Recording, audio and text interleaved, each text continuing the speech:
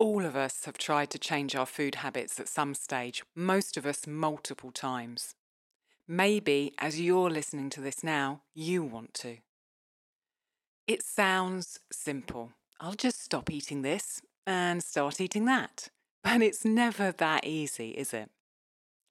Today, we'll take a deep dive into food habits and offer you 14 tips for changing yours.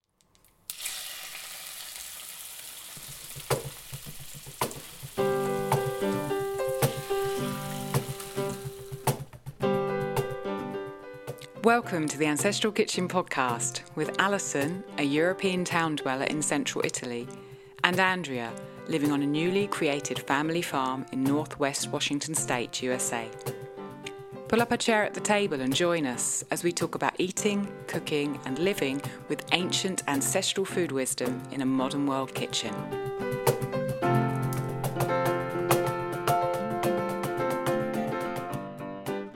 Hello and welcome back to Ancestral Kitchen podcast. And quite topically for the beginning of the year, we have an episode today on changing food habits. And I think we've got 14 tips for you. I am sitting here opposite my husband, Rob. Andrea is with us in spirit today, the third seat at the table. But I'm recording in actual physical being with my husband, Rob. Welcome, Rob. Hi there. Rob's been with us before on several episodes, so you may have heard him. So, before we dive into changing food habits, as if I didn't know, let's pretend I don't know. What did you last eat, Rob? So this morning was a porridge morning. So last night, Alison soaked. Actually, I did it, didn't I? I measured out some oats, and then which had been ground in our what is it? What do you call it? Flaked. There we go. Okay, it's like a thing with a handle, and you turn it, and they come out the other end looking like oats rather than like any other grain. And then Alison put some rye through our mock meal and then soaked them overnight.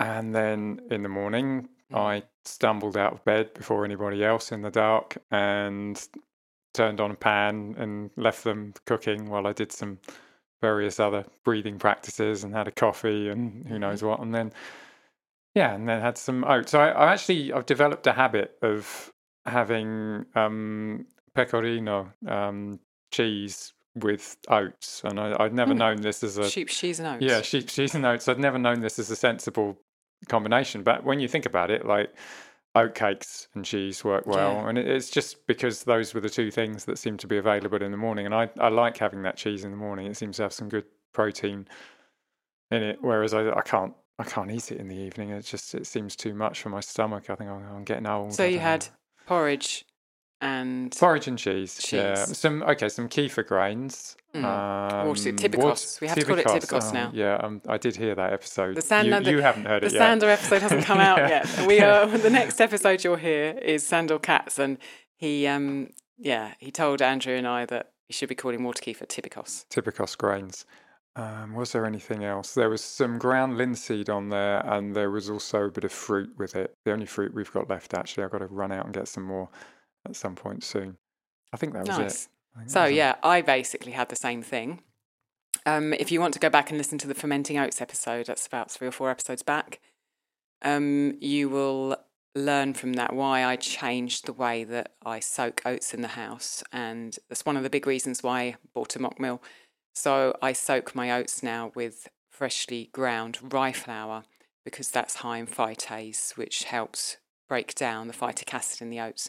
So I had the same thing, the oats, but I had mine with miso, barley miso, which I bought, not made. I haven't made miso yet. Ground linseed and olive oil, and also 1 scoop of protein powder. Almost forgot that. Stirred it around really, really well, and had that for breakfast with a chocolate husk tea, which was very nice. Okay, so that's the first most important question of the entire podcast. We've got a couple of reviews to read. I'll read the first one, Rob, and then you can read the second one. Thank you ever so much to everyone who leaves us reviews. They are so helpful to us, and we love reading each and every one of them. Both Andrea and I read them. The first one I've got here is from Andrea Swanson, who says 5 stars. Thank you. I want to thank you, Alison and Andrea, for taking the time to create this lovely podcast. I live in rural downtown Maine, USA, where my husband and I are carving out a new life for ourselves, being as self-sustaining and healthy as we can be. I so appreciate listening to the two of you discussing the options that are available. I'm extremely sceptical of the food, in quotes, in the grocery store, and use them only when absolutely necessary. I'm hoping to completely eliminate them at some point soon. We currently raise chickens and vegetables and have been connecting with all the local micro farms in central and northern Maine and feel healthier than ever. I just finally bought a pressure canner and I feel like I'll be able to set up as completely with local sourced food and ferments. Thank you again. Well, thank you very much, Andrea. We really appreciate you sharing a bit of your world there and giving us a 5-star review. Rob, do you want to read the second one? Yeah, I've got another one here. It's from Daniela E.M. And it says 5 stars. Fantastic podcast. I can't stop listening to it while at work, in a manufacturing environment, while building and testing machines, or at home while cooking, cleaning, gardening, or even while jogging. Love it. Great. You can't get much more positive than that, can No, you? indeed. So let's, after those 2 wonderful reviews, thank you both, let's dive into our topic today. And we've got 14 tips for changing your food habits. Now, this is the first episode of the year, and generally, I mean, I don't do New Year's resolutions. I haven't done for many years, but I do believe in resolve, and I do believe in making resolutions, and I think you can do them any time of the year. But it's quite an apt time to tackle this subject, which was requested by a patron, which made us kind of, me and Andrew, start thinking. So Rob is with me today because he's got quite a bit to say about this. Both of us have changed our food habits a lot. My habits are completely different to those of my childhood, and they've gone through a large number of changes along that route. Long-term podcast listeners will know that I lost half my body weight between the ages of 20 and 21. There is an episode back in the annals of the podcast called Alison's 140-pound weight loss, if you want to go and listen to that. Before I went through that process, I ate pretty much the English equivalent of a standard American diet. Supermarket food, bread out of a plastic packet, meat that just was in polystyrene and I had no idea where it came from. I'm sure the eggs... Hydrogenated oils. Yeah, hydrogenated oils, just sugar, or standard stuff. And I just eat completely differently now. And each stage of that there's been food changes. Rob, do you want to talk a little bit about your particular food changes before we talk about what we've done together? I guess I'm just going to the part of my food habit changing CV that is from before I met you. Okay, so the biggest change I had was cutting out wheat, and I know that doesn't sound like a massive thing, but I literally was eating wheat sort of 2 or 3 meals a day, really, and I changed from a sort of a junk food eating student drinking type to okay, here's the food pyramid, let's do it justice, so I ate healthy in quotes, like really mainstream healthy, like I was really serious about it, and I was really quite unwell, and it was really one of my first steps out of the mainstream to go, well, okay, what happens if I say wheat's a problem for me? What happens if I say that pasteurized dairy is a problem for me? And I took these things out of my diet. It made the most unbelievable change. And I mean, beyond that, I did a lot of water fasting, which requires quite a lot of sensitivity and engagement with your food habits, and changed quite. I went on the specific carbohydrate diet, which is kind of like a precursor to GAPS. It's something that existed before GAPS did. And yeah, these are the things that I fumbled around with hopelessly before I met Alison, and then she could make me some decent food. But well, between us, I mean, we've both got a history with changing food habits before we met, and then when we met, you were vegetarian I wasn't. I went vegetarian. Yeah, that's true, isn't it? We both went vegan, and then we went raw vegan, which is a huge change in food habits. I mean, no cooked food at all. From vegan, we then did an almighty kind of 180. Now, I'm just going to say, not recommending it. No, no. For anybody. Well, maybe one day we'll do an episode on the switch. We went 180 from there and found Weston Price and ancestral food. And then, so that was a big, big change in our habits, bringing animal produce back in, bringing cooked food back in, bringing ferments in. Since then, we've experimented with lots of different food protocols, including GAPS. I went through a process about 5 years ago of giving up sugar, including fruit, for various health issues that I had, which was a biggie, changing food habits. So we've got a fair bit of chops here that we can bring to it. And, most of it was done for our healing, and some of it was done for Gabriel, our son, to help him with his issues that we were working through. So it's something we've done as a family, really. Okay, so I'm just going to run through that. I don't think I've put these in a particular order, but we've got 14 tips for changing your food habits, if that's what you want to do. The first one, number one, is think about the bigger picture. And by that, I mean your life in its entirety. What's very useful to do here is to understand what your values are. You can download a list of values from the internet and you can go through them and think about them, or you can come up with the words yourself and understand what motivates you, what you value in life, and then get clear on your why. That's the kind of phrase that we've talked about on the podcast before. And if you're a Patreon of the podcast, on the Treasure Trove, there is a document that I created which will guide you through that value exercise and getting clear on your why. It's really important to know why you're doing what you're doing, what's important to you, what your motivators in life are. Because food's not just about food.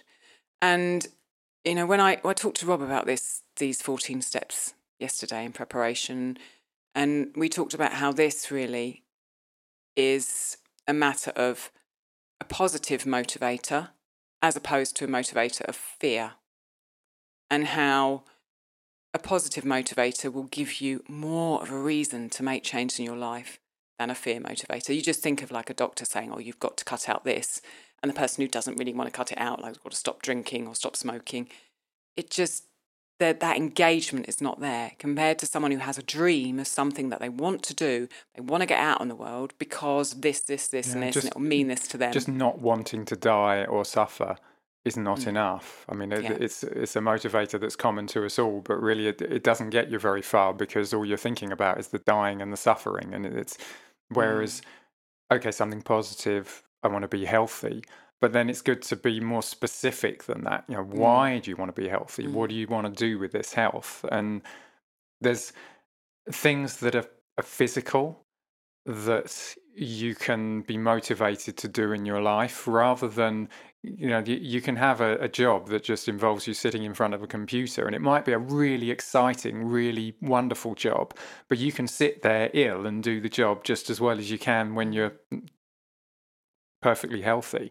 Whereas if it's something like you want to be able to go cycling with your family, or singing was my one, or you want something that actually uses and involves your body, then suddenly if you're positive about that, well, you've got to do something about your health, and there's a why, to just get creative and pour some positive energy. And it doesn't feel the same when you potentially are restricting something or trying to change something, because you've got that in your head. Yeah, you don't care. You can go through hardships because you have something positive in your mind to focus on. Yeah, completely. Kind of similar to number 2. Rob, do you want to talk about our second point here? Okay, yeah. I mean, it's the idea that you need to take into account other things that are going on in your life. So if you have a negative feeling about some aspect of your life, like some relationship or something to do with work, or then that will have an impact on your food choices. You get halfway through the morning, you're feeling tired, you want a snack, that's influencing your food choice. If you're down, you fancy treating yourself with something, that's influencing your food choice. And it's like, don't think that it's just about food. It really, all of these things come into it. And I'm not necessarily saying quit your job, dump your partner. You know, what can you do with your kids? I mean, you know, it's just it's more a question of changing your relationship with them, and that may mean the ending that relationship, but it may also mean being positive about the choices of the ways that you interact with those things, and how you communicate with your partner, or how you interact with your job and the energy that you put into it. It's just, if you can't just walk away from it, then something's got to change, and nobody's going to do that but you. And that sounds really harsh, doesn't it? No, but the it's male true. energy coming into this podcast. I don't know, but I think that listeners know that deep down, personal responsibility is the key to taking control and being happy in your life. But it's not easy. I just want someone else to do it, though. Exactly. Please take all this away from me and tell me what to do. That would be nice. If you've been around ancestral food for 10 minutes, you know liver is a superfood. You're looking at a food packed with vitamins A, K, a broad spectrum of B vitamins, CoQ10, bioavailable iron, plus many essential minerals and more. Liver is your first stop when seeking to gain energy and restore your health. Not only is it a delicacy and staple of traditional diets, it's the first thing most animal predators go for when hunting. Are you looking for a good way to work liver into your daily life, but getting it on the table just isn't happening yet, or as much as you'd like?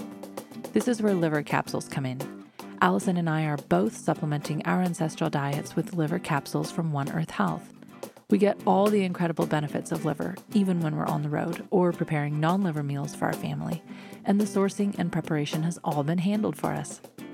One Earth Health produces nutritious organ capsules from 100% grass-fed New Zealand-raised cattle. Support the pod by purchasing through our link, and you'll also get 5% off and free shipping as a bonus.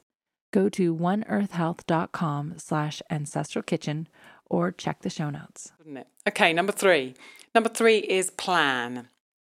And I've got two kind of prongs to number 3. The first one is clear the decks. By that I mean sort out your cupboards and your house so it supports the habits that you want. So if you want, for example, to give up sugar, take sugar out of your cupboards, throw it in the bin, get rid of it. Get rid of bad chocolate if you're worried about eating bad chocolate. Whatever there is that you don't want in your life, do not leave it in your cupboards, because when you're 6 inches away from food and you're hungry, you're not going to make a good food choice. You're doomed. Yeah, that's what exactly. I was going to say. Doomed. The second side of it is to identify weak spots in advance, your particular personal weak spots. And I had an example of this, which is another big habit change in my life, because I used to be a smoker. And whilst I was kind of in the process of leaving Microsoft, I gave up smoking. And what was really important for me with that habit was to identify where I had a trigger, where my weak spot was for a cigarette. So I knew that whenever I had a drink of alcohol, I wanted to smoke. So I knew that certainly in that beginning phase of giving up cigarettes, I had to not drink because it would just be too difficult. I also knew that when I got home from work, that was a sort of a trigger time when I would sit down, put my feet up and smoke. And so what I did was I said, right, when I get home from work, I get straight in, I get changed, I get my bike out and I go out on my bike and cycle. That's two examples of looking before you make the change, looking in advance and seeing where your weak spots are and changing your daily habits so that those weak spots will not happen and much less likely to happen. You're on top of them. Yeah, I mean, it's triggers, isn't it? You know, it's basically if there's a trigger that's going to cause you problems, well, avoid that trigger and then you've avoided the problems effectively. Yeah, being clever with it. Clever. Yeah. Okay, number 4 is plan what your food is going to be. So we all have busy lives and we have those situations where we're hungry and we just need to eat and we haven't really got the right things. And that's a potential danger situation. So create a situation that when you are hungry, you have good food in front of you, and therefore that is what you eat. So if that means at the weekend you need to make sourdough bread, or at the weekend you need to go to the farmer's market and get in vegetables, or you need to boil up a load of eggs and leave them in your fridge, chop things, create some alternative kind of dessert that you can use, or a kind of a cereal bar that you could eat instead of turning to that bad food. So plan your food so that you're not going to be sucked in when you're in that moment. You look like you had something to say, Rob, about that. No, that's it, basically. Yeah. Okay, so we're up to number 5. Number 5, and we're back really in my coaching realm here. Tell someone what you're doing. It's well documented that if you speak to people about a change that you want to make in your life, even if speaking to that person is challenging, because I always thought, well, what if I fail? They're going to think I'm stupid, what if I don't do it? And also, that if you tell someone's going to be checking up on you. But it does work, because that person then, if you ask them, hold me accountable to this, you can ask them that, or you can just tell them what you're doing. That means you're far more likely to actually follow through, because you've told someone about it. I think that's really difficult, actually, because you can often be, part of the reason you have this set of habits is because of the people who surround you in your daily life, and that's not to say anything bad about those people, but they're integral to part of the change. Yeah, exactly. Part of the change in your habits is changing your relationship with them. So sometimes it can be quite difficult to tell them about it, because the reaction is going to be, well, no, don't do that. And that's going to discourage you. So I think you have to think quite carefully about the timing and how you tell someone, and how you're you might have to be ready to sort of defend yourself and stand your ground in a non-confrontational way in order to keep moving in that direction. Of course, actually, if you can tell someone who is essentially an obstacle to your change, then and not be discouraged by it, then you've done something absolutely amazing. So but it's to be treated with caution, that I think, because it's quite difficult sometimes. It can help, certainly, and writing it down can help too. That's another thing, that people who write down their goals are shown to be more likely to achieve them. Number 6, this is one that it feels really kind of important to me in my own journey, particularly with my story of losing weight. Number 6 is develop patience and move closer. I really feel that sustainable, real change takes time. Everything in the world would have us believe otherwise. So there's a pill that can fix us. I did this 5 steps and suddenly I was a millionaire. I took this thing and now I've got no problems with my health anymore. People have been trained into thinking that change can happen overnight, that there's a magic bullet, that this is going to cure them or heal them. And my experience is that that's not the case. I think certain things can have huge impacts, but if you want to make a sustainable change in your life, you have to be prepared for it to take time. And so I said develop patience, and I use the word develop because I think it's easy for people in my past, let's apply it to me. In my past, I would have said, I'm not a patient person, just can't do it. And it feels to me that that's kind of a bit of a cop-out, because patience is a practice, just like all the other traits that we would like to have in our life to show appreciation or gratitude or love. Patience is something that we have to actually practice it when the rubber hits the road in order for that muscle to grow in us. And sometimes we have no choice when we're on food journeys, healing journeys. We don't get results straight away.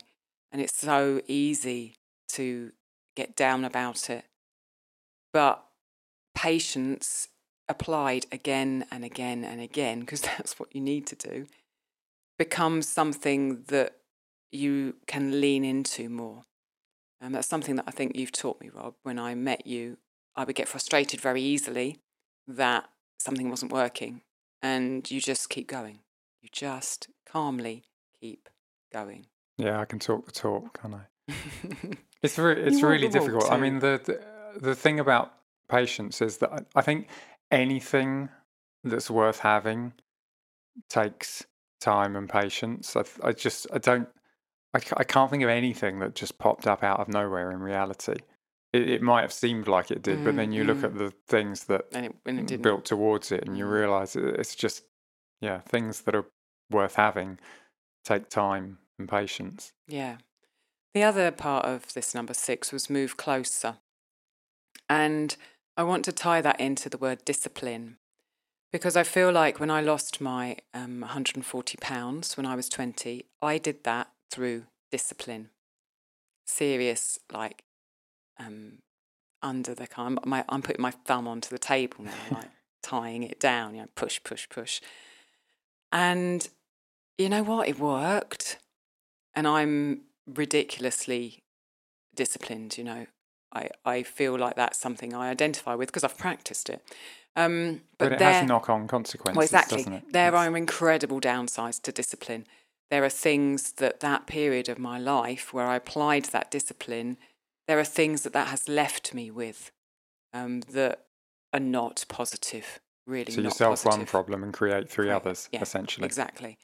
And I feel like it's a lesson in my life from, that age 20, doing that, to now nearly getting close to age 50, to be trying to practice the belief that it's not about discipline, it's about patience and then tenderness, getting closer to yourself, learning and befriending. I guess the Buddhists would call it loving kindness. It's about getting closer to your psyche and your being and your spirituality, your relationships, and being tender and gentle rather than the kind of stick of discipline.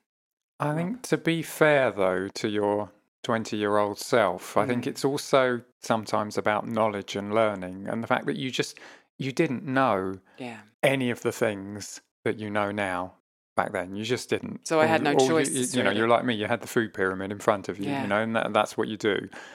And so if that's where you are and you need to make a change, then maybe discipline's your only option. Yeah. And I think maybe for people who are I don't know, a bit further down a sort of self-development journey than you were back then, it's a case of, well, okay, look at my options in front of me.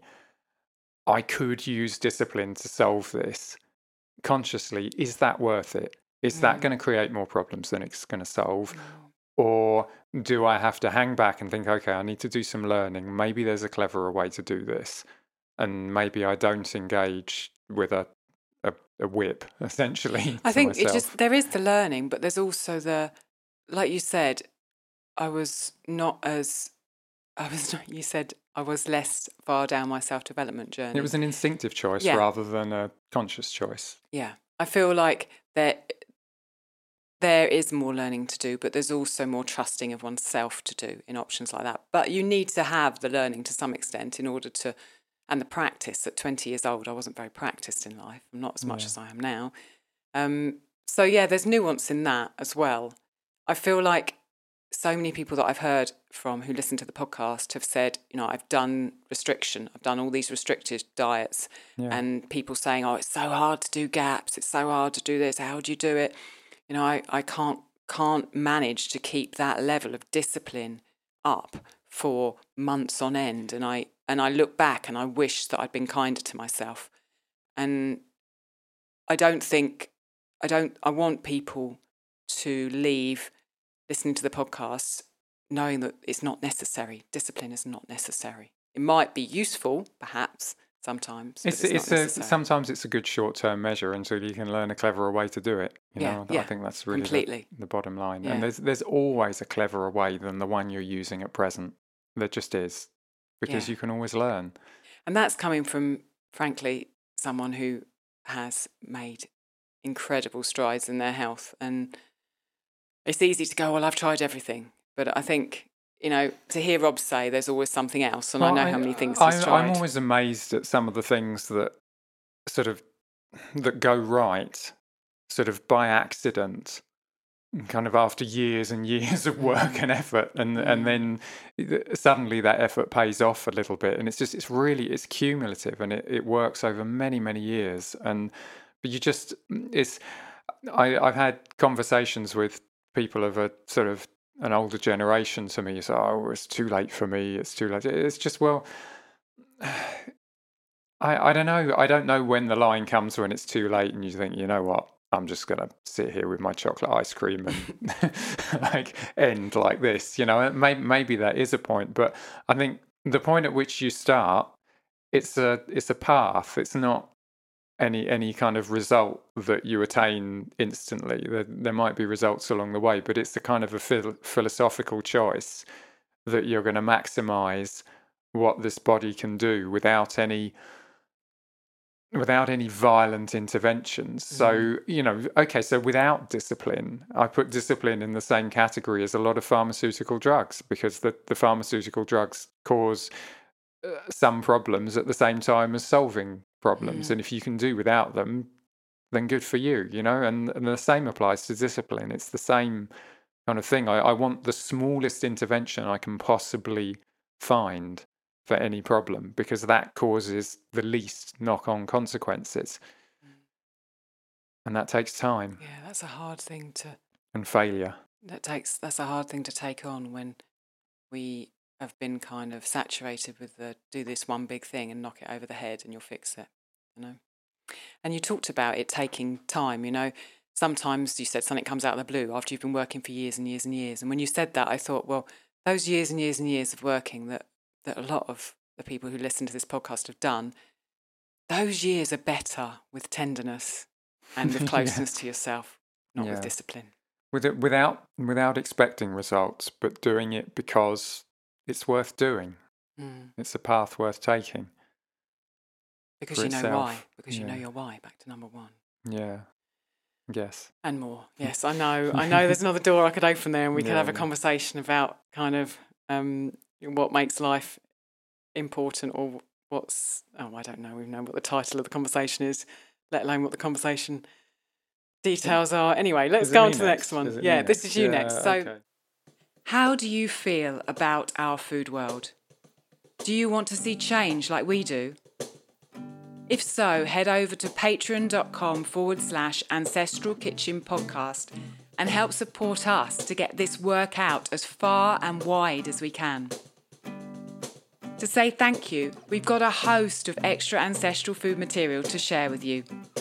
You can connect with us more deeply via our Patreon exclusive podcasts, our after show chats, our dedicated forum, and our ancestral food get-togethers.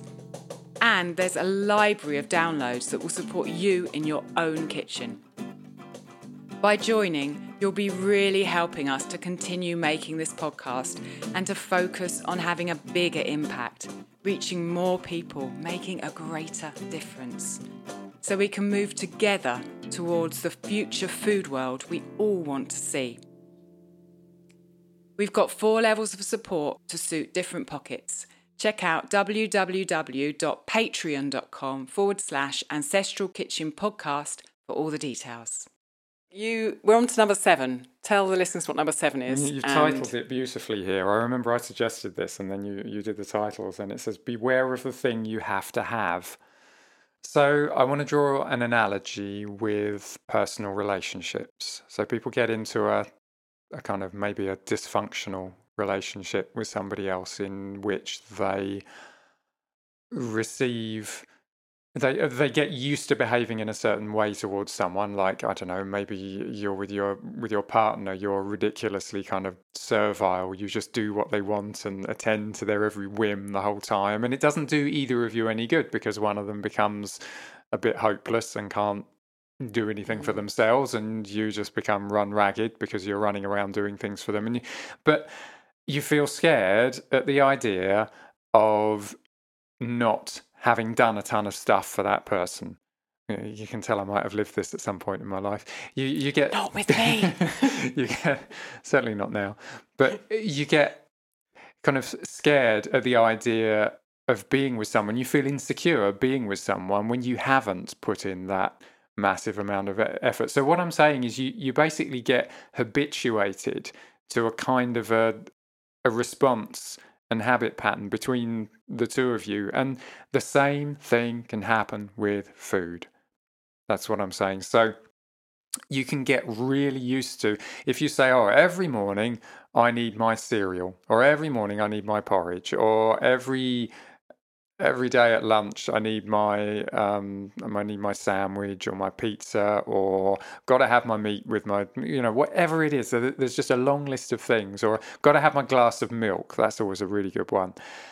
And you get habituated, or people do regularly get habituated to even a negative response, like literally to pain. It could be painful, the response from your body from eating some food, but you feel so confused and out of sorts in the situation where you don't have it that you just start, oh, where is it? I've got to go and get. And whenever, I think the distinction is, like, for example, I have, I don't know, a coffee and rye bread like practically every day. But you know what? On a day that I don't have one of them, I don't feel a kind of a panic. If I don't have rye bread and I have something else, I enjoy the something else. I'm not really thinking about it. I invariably gravitate back to the rye bread, because give me a few days without it and with other things, and generally I start to lose a bit of weight and I can't actually afford to do that because I haven't found any other foods that do that for me. But for one meal, it's not a problem. Same goes for the coffee. I get the withdrawal symptoms if I don't have it, but you know what? I'm not actually bothered about it. Whereas when I was eating wheat a lot, I was eating like breakfast cereals, the kind of shredded wheat sort of thing with Avenger. I just had to have that every day. I had to have it every day. And when you feel yourself kind of doing this, I have to have this thing, and I'm a bit panicky and off my kilter if I don't, that's the moment when you just look at it and you say, well, actually, that's part of the backdrop of my life that might well be influencing me negatively, and I just need to go 3 weeks without it and see what happens. And a little side point to add to that, sometimes the symptoms that are negative that you get from something, you'll get them after you stop. So for example, pasteurized milk for me, really, like, I could have that a couple of times a day in some tea or coffee or whatever, and I don't really feel any negative symptoms. Like I think the only one I noticed was I felt like I was sleeping for maybe half an hour longer each day, which was a bit strange. When I stop, after 2 or 3 days, I get the most horrendous upset stomach, and it's actually, you get the symptom when you stop sometimes, rather than when you're having the food. So it's just these things that you have every day, and especially the ones that you crave the most, be really wary of them, because they can be really pernicious. Yeah, I think it's a journey into learning which are the things that I'm wanting because I'm craving them and they're not necessarily good for me, and which are the things that I'm wanting because they provide me with sustenance. And I think you said, that kind of angsty, panicky feeling is the key to that. Often, yeah, it really is. And time and testing. And sometimes, I mean, if you never go without it, then you won't even feel that angsty, panicky sense. If you're that good at making sure you've got your supply of Super Choc Crunchy bars or whatever they are, I have to have my Super Choc Crunchy bar mid-morning. Yeah, it can be something simpler than that. It could just be wheat or, cheese or something. Yeah. Okay, let's move on. Number 8, we are up to. Find something to replace a troublesome food with and maybe take it one step down. So, if you're giving up, I go back to the example of sugar here. When you are used to eating sugar or things with sugar in a certain environment, it's good to have something that you can replace that with. So you could, for example, get some 99% cacao chocolate. And when you really, really feel like you want to eat that sugar, you have a square of that. Or if you're able to take it kind of one step down on the same ladder, you could get some really nice fruit in. So you could say, I don't want to eat processed sugar, but I'm going to eat fruit, and I'm going to get fruit in. And when I want to have sugar, I'm going to go and have that fruit instead. That's number 8. Number 9, make food yourself. Make the food yourself. And this is one that we've been through on many, many foodstuffs, because we make so many foodstuffs ourselves. And I think the example that I would like to give is making chocolate.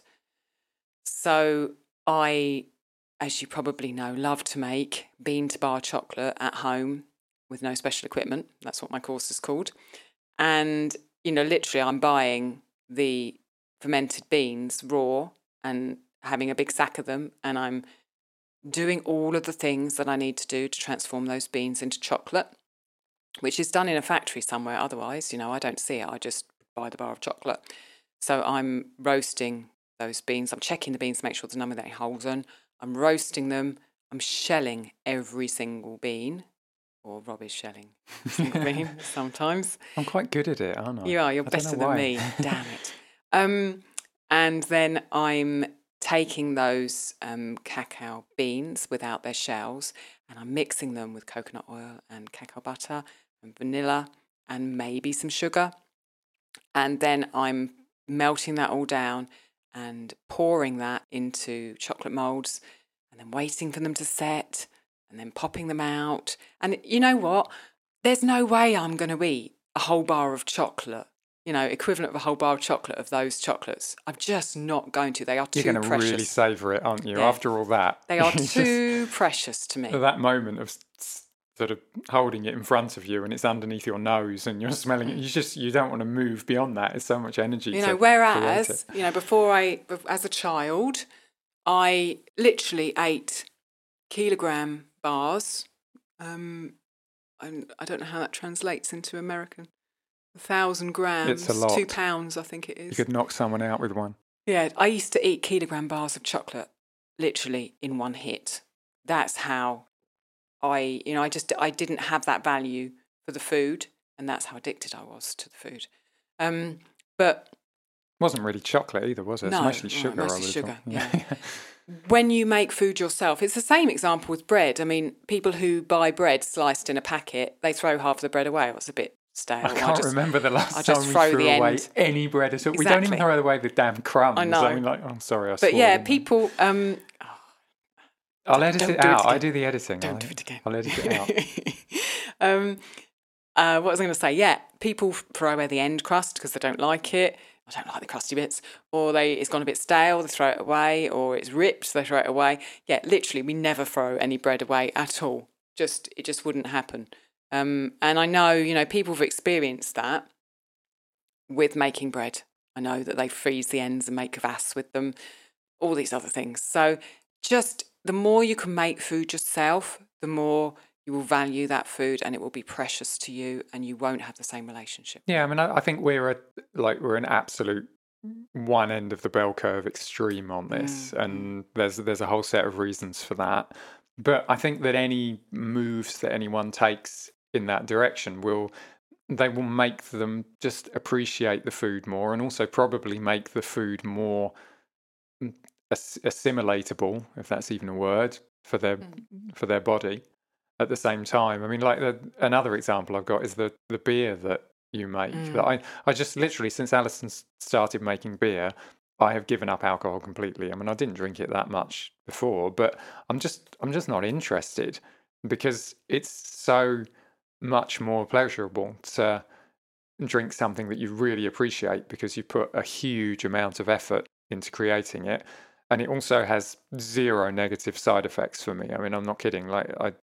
Compared to a glass of wine or a beer out of a bottle, it's unbelievable, the difference to what we make now. And so for those two reasons, I just very, very infrequently, because we don't have time to make it, but I don't care. I'm really happy to have it when I do. Thank you. Hopefully we're having one soon. Okay, number 10. We have 14 in total. Number 10 for tips for changing your food habits is make sure you're eating enough. Because if you're not eating enough, you're going to go and eat something that you don't want to eat because you're hungry, but also because your body's not got enough nutrients. It's not got the nutrients that it needs. So make sure you're eating enough protein. Make sure you're giving yourself enough energy in the form of carbohydrate. Make sure you're eating enough fat. That's something I think that we often forget, but it's a simple thing. Number 11, make sure you're giving to yourself, not burning the candle at both ends. I feel like this is a very, very important thing because it's very easy for us to turn to food to give us things that we can be getting in other areas of our life. Food was never as available and as convenient as it is now. So in the past, people couldn't do that. They couldn't just go, oh, I'm feeling like I need someone to care for me and I want to feel luxurious, so I'm going to get this can of ice cream. People couldn't do that because they just were fighting for enough food to live. Whereas now, it's easy for us to kind of take our human needs offline and replace them with food. And I really think, again, the best example of this from me is sugar. Sugar and foods with sugar in can fill holes in, or seem like they can fill holes in a life that is lacking other things like self-care, like time for quiet, like enough luxury and creativity and outlets for those things in your life. I think it works on both a sensory level and a physiological level, in the sense that you might be looking for the kind of feeling and the sensory pleasure of eating something sugary. At the same time, you might be looking for, a blood sugar hit. So, okay, I've not sat there with a blood sugar hit and measured this in myself, but I know that there are times when I've been rushing around and I know that if I have something sugary, then I'll be able to continue rushing around and I'll get a bunch more stuff done. The thing is, what I have at that point is I actually have a choice. I could go and sit down and wait for my fat metabolism, again, not sat there measuring all these things in my bloodstream, but this is how I picture it. There is I'm having an energy slump, and I could cover that energy slump up with something sugary, or I could go and have a sit down. And so if I have a sit down, then it starts to challenge all sorts of other things about my work patterns and about what I expect to be able to achieve in a day. And your habits. And so there may be sort of medium/long-term things that I need to address. I guess it's coming back to one of our earlier points. Otherwise, what happens is I'm just using that sugar to cover it up. But equally, I know I don't tend to get the kind of sensory feeling. Like I know both you and Gabriel will eat something just because of the sensory pleasure of it. Whereas for me, you've literally got to put it right under my nose. And if you do that, I'll just, like an animal, I'll be like, chomp, and then I'll eat it. But I don't come up with that thought spontaneously. But I do this on a kind of a physiological level. So I feel like there's sort of two ways that food can insidiously make its way into your body when you really don't need it. Both ways. I feel like women are more likely to have the kind of sensory thing than men in my experience, but Gabriel does have it. So it's not just women. And I feel like kind of if you look at the history of womankind and what has happened to women, particularly in the last couple of 100 years, with being what they've been subjected to, not going into it too deeply because we're not a feminist podcast and I'm not a feminist at all. But I think it's easy for women to give and not give to themselves. And giving to themselves can then take the form of foods that they know are not healthy, but it's too late at that stage to do anything about it. So this is another kind of preventative thing to work into your life. It helps to know your values, back to point one, and what you care about and what you want to do. I think it's a lot easier in our day and age than I imagine it would have been in any other scenario in history to go to the corner shop or the supermarket or whatever, and buy a kilogram bar of chocolate and eat it on your own in your room. Yeah. I think food historically has been more of a communal thing. Like if you kill an animal, you're all involved in chopping it up and preserving bits of it and the celebration of eating it, because you're not necessarily going to get another one for a while. And the harvest involves a huge amount of effort. The cooking and preparation involves a communal effort. So it's much harder under those circumstances for someone to sort of slide into the habit of just grabbing some physical sensation for themselves on their own that is actually detrimental to their health. And we have that opportunity now. And as beings that are capable of being conscious of themselves and their own drivers, we need to start to check it and move the triggers out the way and change that, because it's just destructive. It's someone who's trying to make some money and sees your weakness and takes advantage of it. It's as simple as that. What you were saying made me think of, the importance of eating at the table and being with family, and how much difference that makes, really. It just is a whole other world. Gabriel doesn't overeat at home. Yeah. He just doesn't do it. When he goes out, it can happen. Yeah, well, I see what's on the tables, and he's not been exposed to it. It depends on what's on the table, and it also depends on the situation for that eating. When I first heard Alison talking about boza, the fermented drink made of millet that's a household name in Turkey, I felt as if I was being transported back to a bazaar in the Ottoman Empire, or traveling the Silk Road on the back of a camel, and I knew I wanted to taste it. Boza is fizzy, sweet, tart, and it's full of probiotics. You can drop it into your smoothies, spoon it on top of your breakfast, or drink it in the traditional way they still do in Istanbul, topped with cinnamon and toasted chickpeas. Fermented millet drinks were first made in that region of Europe in the 8th century BC, and as with all of Alison's courses, she's gone above and beyond in research and experimentation and testing on Rob and Gabe, and given us an easy way to recreate the goodness in our own homes. If you'd like a fun and tasty way to get more probiotics into your life, bring her into your kitchen and have her walk you through how to bring this ancestral dairy-free, gluten-free fermentation recipe with her amazing Boza video course. Head to www.ancestralkitchen.com/Boza, BOZA, to check out the video course. And happy fermentation! Okay, number 12. Let's move on to that. Rob, do you want to take number 12 and share that with our listeners? Okay, find out what's more interesting to you. Well, it's a bit like the finding a why, isn't it? Is that what you're really getting at but there? I think it's slightly different in that finding a why is a reason why you're doing something. So I want to stop eating sugar so that I can have more energy, so I can go and climb this mountain, for example. I really want to climb this mountain and see the view. Yeah. Whereas find out what's more interesting to you. Is it more a generic thing of like, there's got to be something more interesting in your life than food?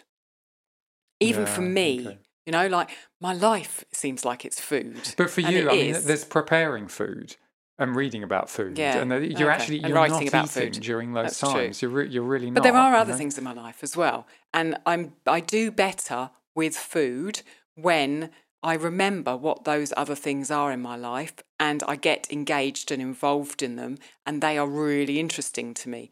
I need to have that perspective. And I think very often we get caught up in food, if we've got health problems particularly, or if we've got a behaviour we want to change. It's really easy for us to just think that's the whole world. It fills up so much of our consciousness. That we can just be absorbed in and just not think about food at all. Completely. So, I mean, this is one of those things where I just don't have a problem at all, and I feel really almost guilty talking about it. But there's just so many things.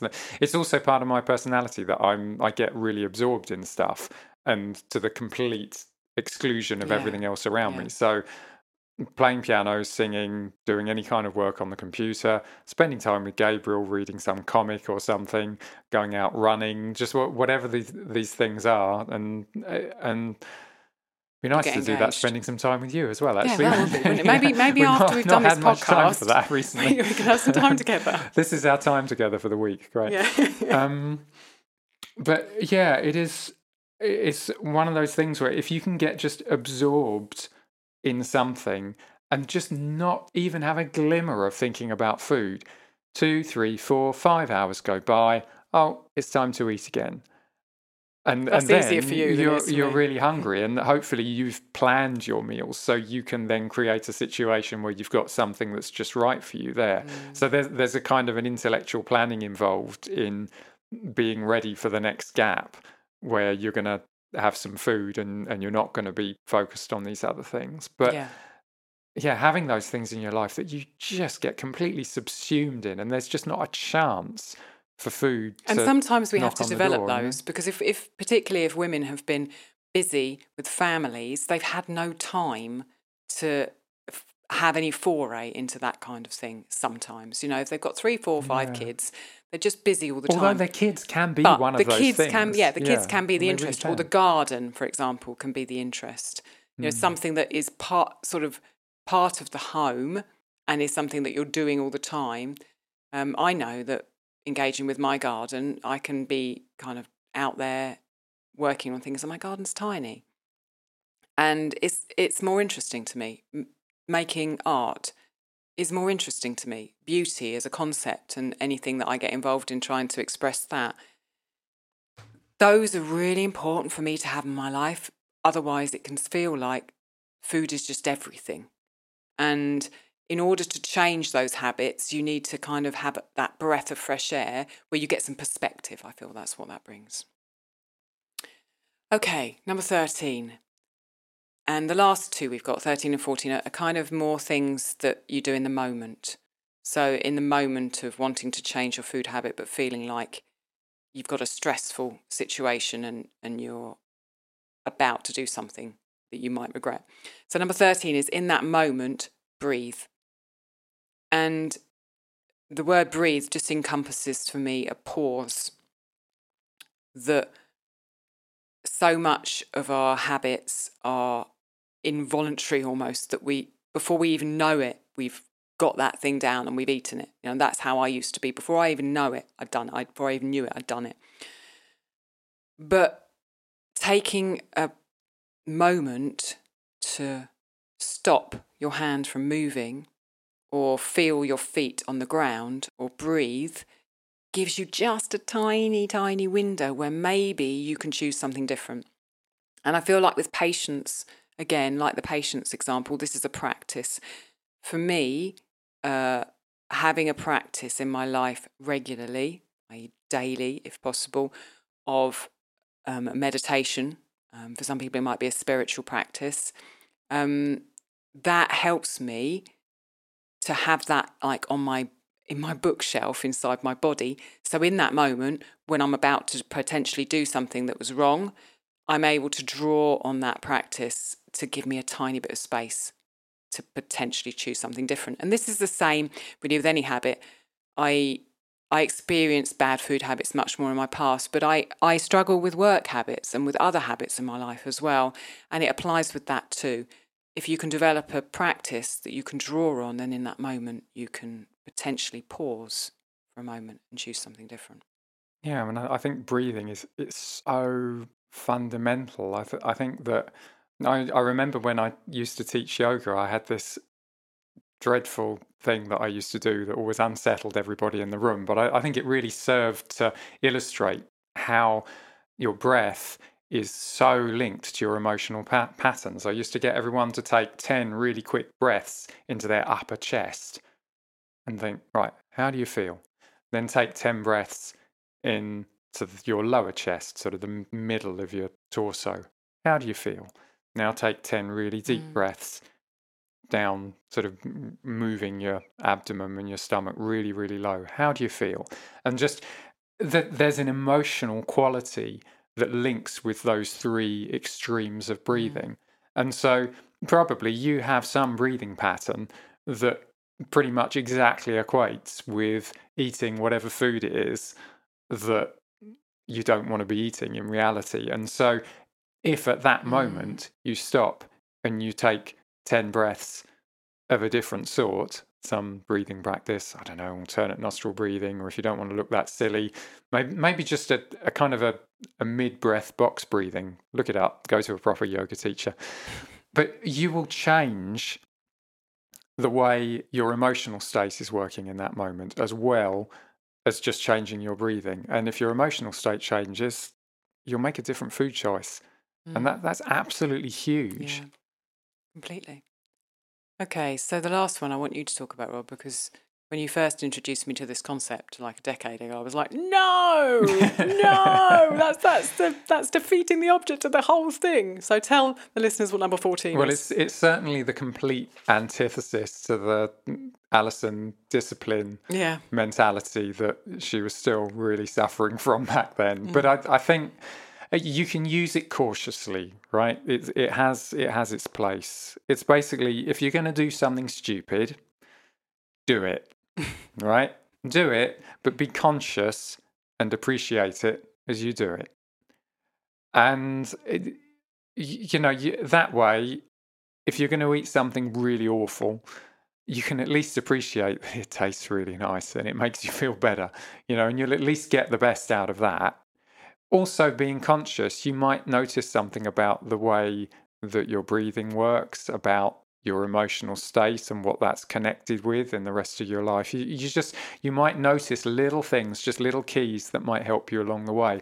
You also won't get into this self-defeating kind of discipline that causes as many problems as it solves. I mean, you might literally just get so stressed in the process of doing something that's in quotes wrong that you make yourself miserable enough that you end up doing it again, and you can end up in this kind of cycle. So it's just, if you're going to do it anyway, why not just enjoy it, and why not be conscious and notice everything about it while you do it, because you're gathering information to try and solve the problem, and not beating yourself up and feeling guilty or inadequate is just totally counterproductive.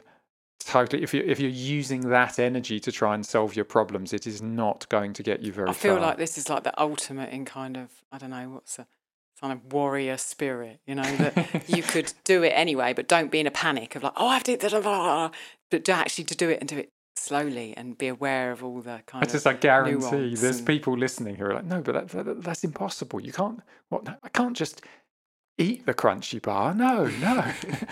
But seriously, it's an option. It's not necessarily, it's certainly not always the best option, but it is an option that can help you move forward, and that's all you're looking for, a step forward. Wonderful. 14 steps forward, hopefully. I really hope that this has been useful to listeners. And there was one other one that I kind of thought of just a moment ago, which was the people around you. And we've kind of alluded to this in several of the tips, that the people who you have around you are really important if you want to change your food habits. So know that Andrea and I are here, and there is a back catalogue of many, many, many podcast episodes on our feed. Scroll back through them after you've stopped listening to this. Find another one that you think might encourage you. Download it and give it a listen. If you're unsure about what meals you want to replace what you're eating with, and you want some ideas, you can get meals at the Ancestral Hearth from our website, Ancestral Kitchen Podcast, which has 20 recipes in it that Andrea and I cook regularly. If you want to start sourdough, if that's one of your food habits you want to change, my book, Spelt Sourdough Every Day, is also available on our website. And if you want those people around you, if you need extra people around you, if you want to feel community in the journey that we're all taking, then come and join our Patreon. You can find information on that at patreon.com/Ancestral Kitchen Podcast. We have a Discord channel, which once you sort the tech, is really easy to use. And there's lots of wonderful, wonderful people on that, sharing, learning together, talking about problems, getting ideas. It's just a wonderful place to be. So do consider that. And if you're thinking about it, you'll also be supporting the podcast. So, if we have a microphone that breaks, then hopefully there'll be enough money to buy another microphone and we can carry on. So we really appreciate everyone who's listening, everyone who leaves us reviews, everyone who wants to come and join us on Patreon, and every word that you pass on about the podcast is precious indeed. So, Rob, thank you very much for giving up your Tuesday morning to set all this equipment up. Get well soon, Andrea. Before Andrea's the episode on kitchen utensils, I'm not doing that one. No, you're not doing the one on essential oils that's coming out soon, are you? Not, no. Exactly. Thank you for stepping into the breach and sharing your experience. Anytime, it's fun. With us. And we shall go off and think about food now because it's about lunchtime. Fantastic. Okay, thanks. Bye for now. Bye.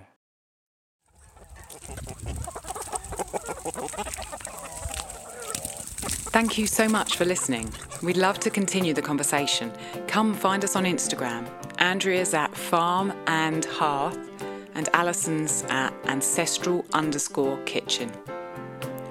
Until next time, we both wish you much fun, exploration and satisfaction in and out of the kitchen.